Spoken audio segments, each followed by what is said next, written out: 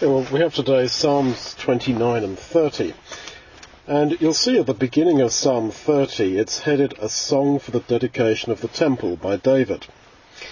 Now, you might have heard of a Christadelphian in the 19th century called J.W. Thurtle, and he wrote a book, a very academic book, called the Titles of the Psalms.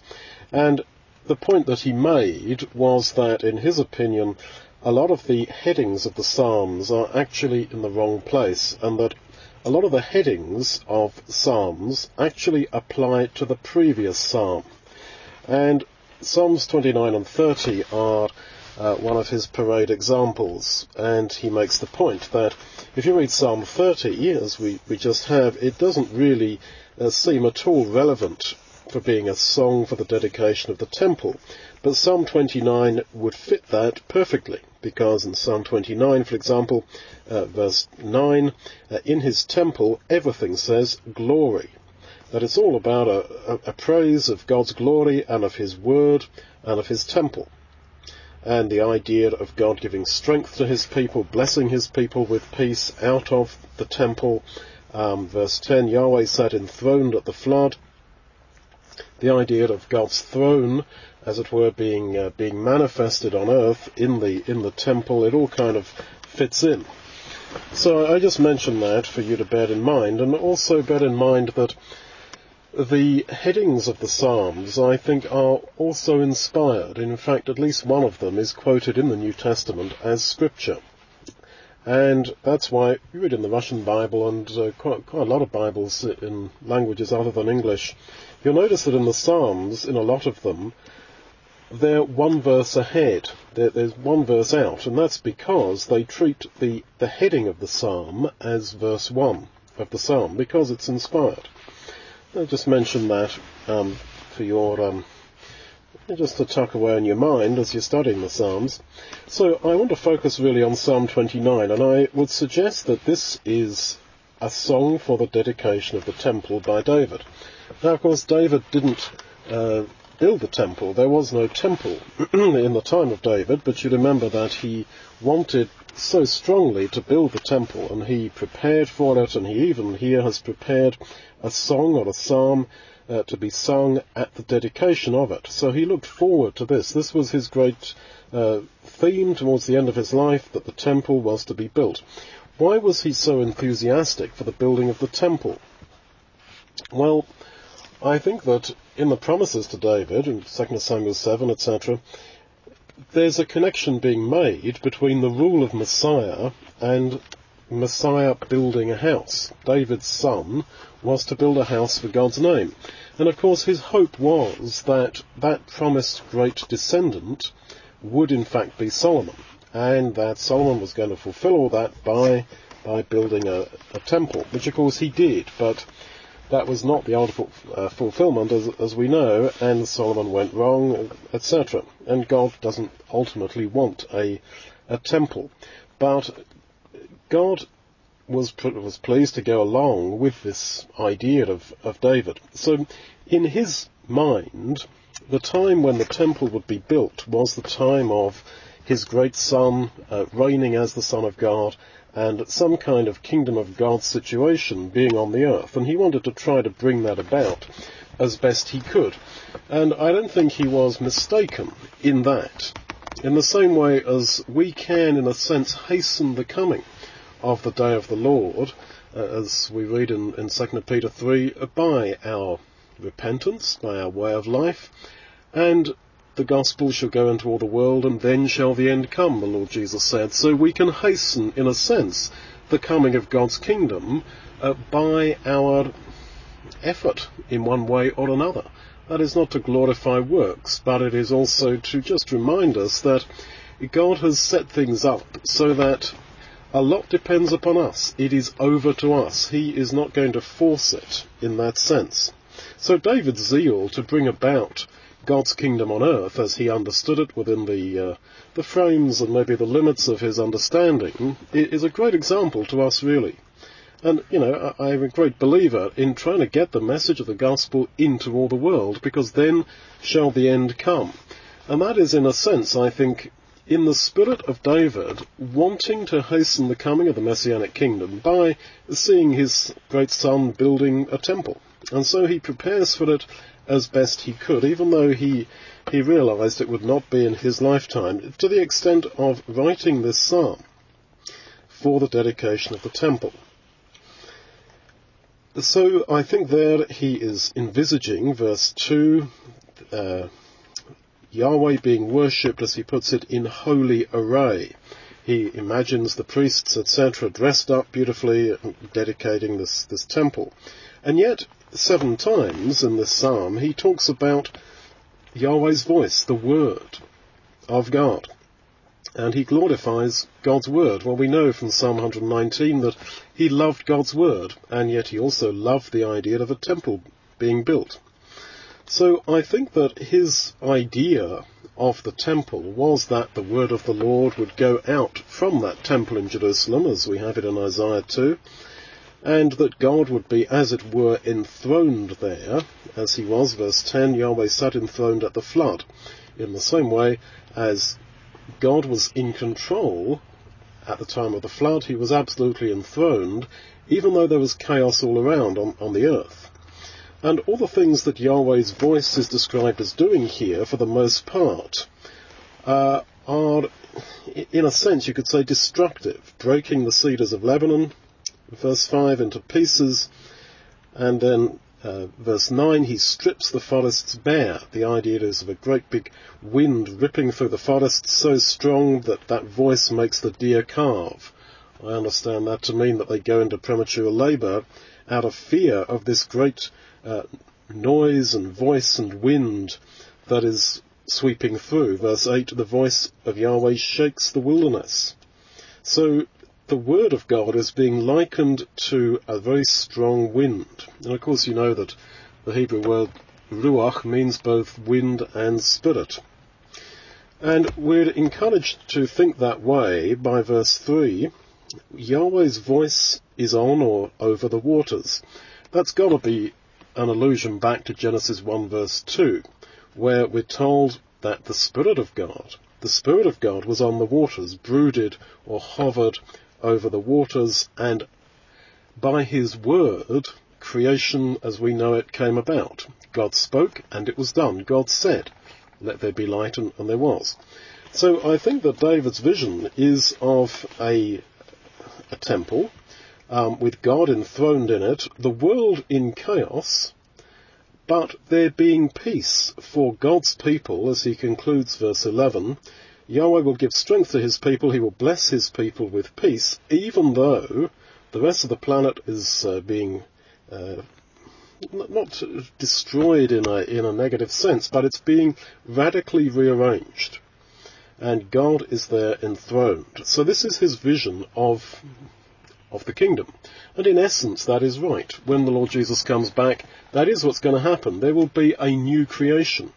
The physical planet will not be destroyed, but everything will be radically rearranged, let's put it that way, and God will ultimately be enthroned on earth.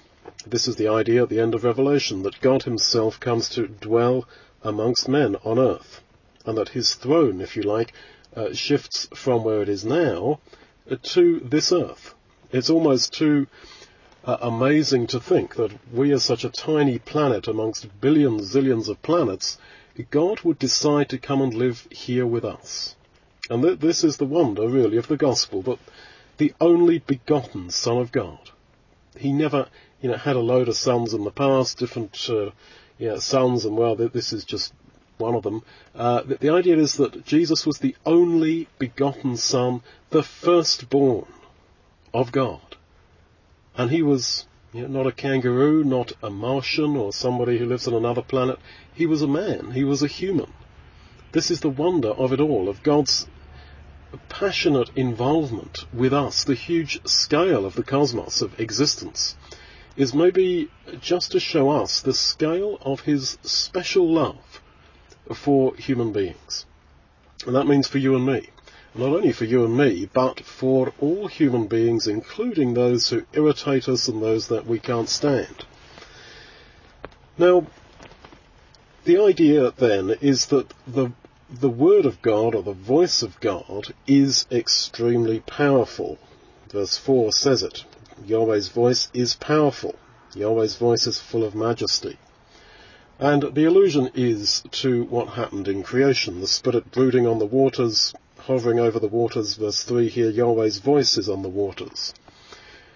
What happened as it's presented in Genesis 1, I think, is not so much a creation ex nihilo. That is, there was absolutely nothing, and then God spoke and all this stuff just sort of came into existence. The idea is that, as we read in Genesis 1, verse 2, that the earth was without form and empty. Darkness was on the surface of the deep. And then God started to speak, let there be light, and there was light, etc. So what happened in creation, I would say, was a radical reorganizing. That is what Genesis 1 seems to be saying. Effectively, it was creation, but I'm saying that I don't think that the Genesis record is talking about creation out of nothing. Quite clearly, verse 2 of Genesis 1, the earth was formless and empty. Darkness was on the surface of the deep. So, it was there, but then God starts this radical creation or recreation on the earth. Now, that is what David sees as happening when the Lord Jesus comes back. And of course in Genesis 1 the whole theme is creation through a word, through God's word, that God spoke and all these things happened. And in the New Testament we have Paul's great doctrine really of the new creation in Christ. 2 Corinthians 5:17, that if any man is in Christ, he is a new creation. And the same huge power which was released through God's word is also available to us in changing us. Not, I think, creating something ex nihilo, that is, just creating a totally new person from nothing, but of rearranging who we are. Because we will each personally be in God's kingdom, not identical to each other, but in the same way as we are each unique, so we shall uniquely be forever. But I really like this idea that God's word rearranges and recreates, because we have that sense that, I don't want to end, not like sort of nirvana in Hinduism or Buddhism, whereby you basically just cease to exist. No, we will continue. But of course we don't want to continue as we now are. But there will be this dramatic rearrangement of us. And that is going on right now. That if any man is in Christ, he is a new creation. And the same huge power, colossal power that was unleashed in creation will be unleashed and is unleashed in our lives. That's, as I keep saying, why creation was through a word. That was the method that God used. Creation through a word. He spoke, and it was done. And as I say, the rearrangement of what already was. So then, here David sees this as happening really in the kingdom of God. That the cedars will be broken, flashes of lightning, etc. And that then is what we really have to look forward to. Not only in our lives now, but when the Lord Jesus returns. And of course, how does God's voice operate now? Well, we cannot think of that question really without thinking about the Bible. And of course, I'm not saying that that's the only way in which God works. But all the same, there is something unique in that book that we hold in our hands. But this is not a book like any other book. This is not just a useful guidebook and some interesting history. There is something here unique. This is the Word of God, and the way that He has preserved it is quite amazing. And so, to put it mildly, read your Bible. Because there's a big tendency these days in the world and in the Brotherhood, and I believe in the lives of nearly all of us, certainly in mine, to read stuff about the Bible rather than the Bible text itself. And of course there's nothing wrong with reading stuff about the Bible. It's better we do that than read, all the garbage that there is to read about other things. But ultimately, the Bible is God's word to us. And really, we must read it for ourselves. Now, I'm sorry to sound so sort of old school, but on this one, I am old school. Carry a Bible around with you. Little pocket Bible. If you really haven't got one, little pocket Bible, I understand not everyone who hears this has or can get one easily. Honestly, send me an email. And we got those little NEV pocket Bibles, New Testament. I'll send you one, and that's a promise. So then, that's not the only way, of course. I mean, these days, the younger generation, and not only them, are very much walking around with entertainment all the time. That, all right, if reading words on paper is not your scene, okay, God's word is available, as you know, in all sorts of ways. What do you want? MP3? Do you want it on your handheld device? How do you want it? It's there, and it's available. And as I say, my concern is that by not reading or listening to God's word for ourselves, actually engaging with the text with your own ears, eyes, or whatever, I really believe that we are missing out a huge amount. And there's nothing that can be done for us in that. You can't get someone else to write some clever book explaining it all.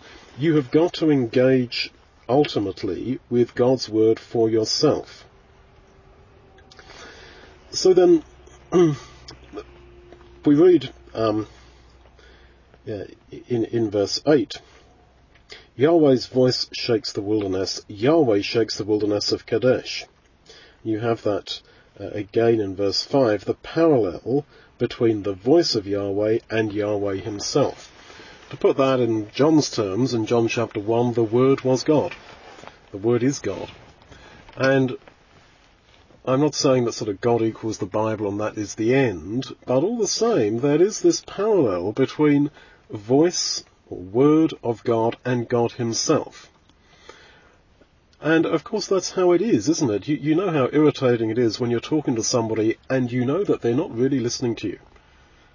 That they have a certain image of you they got from somebody else, or their mind is somewhere else, and you're like, look, I'm telling you something really important about myself. And, can you listen? Lend me your undivided. And, this is, of course, God's attitude to us. And God is speaking to us through the Bible. And there is, I think, a sort of a mutual relationship between God and man, in the sense that we pray to God, and we talk to God in prayer.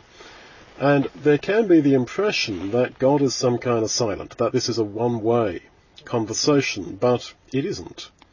And how then does God speak to us? Well, of course he speaks in many ways. He can speak through circumstance, through encounter with people, etc.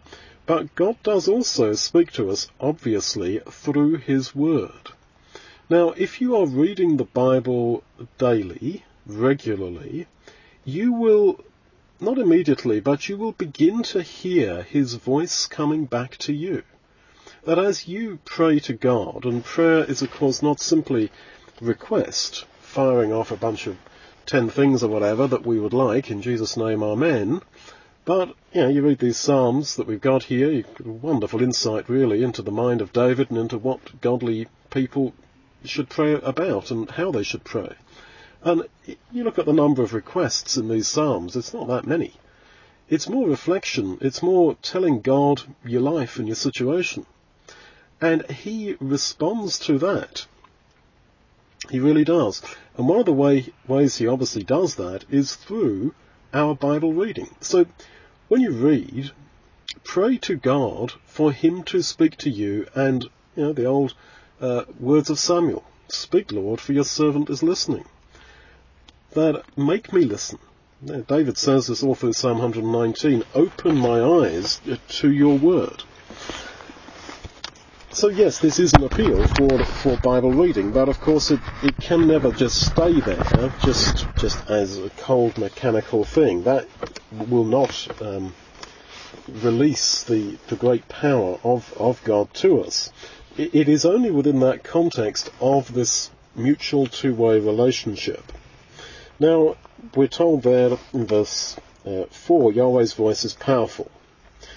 Verse 11, Yahweh will give strength to his people. Strength, power, it's the same word. So in what sense will he give strength or power to his people? Well, through the medium of his word, through this new creation. So if you have that sense, as I believe every spiritually minded person does, that I want to be better, I want to be different, but not so different that I don't exist anymore. I want to be me as I am, but, rearranged, recreated. This is exactly what God is out to do. And this is ultimately what's going to happen to this physical planet when the Lord Jesus returns, but it's happening now in the lives of all God's people who are responding to his word. Finally then in verse 11 there's a parallel. Yahweh will give strength to his people. Yahweh will bless his people with peace. So the strength or the power that's given through his word is the blessing of peace. Now in Acts 3, at the end of Acts 3, 25-26, where Peter talks about the blessing promised to Abraham, he says that blessing is to turn away every one of us from our iniquities. So the ultimate blessing is forgiveness and salvation. You do a study on peace in the Bible, it's nearly always peace with God. The peace that comes from forgiveness and from the barrier of sin being got out of the way. So then this is the picture that David envisaged. Okay, the world in turmoil, being rearranged, etc., recreated, but God's people having peace and salvation centered in God enthroned amongst them, just as it was at the flood. As he says, verse 10, Yahweh sat enthroned at the flood. There was all this chaos going on, but God was quite calm and was absolutely enthroned in power and control, and he sits as king forever, verse 10. So then this is our ultimate end. The ultimate peace is not having plenty of money, having health, having nice things in life, nice car, nice place to live, etc., peaceful family situation. The ultimate blessing is peace with God, and that is actually what was promised to Abraham, and that is the ultimate strength and power that God, through the medium of his word and his Son, of course, is eager to share with us.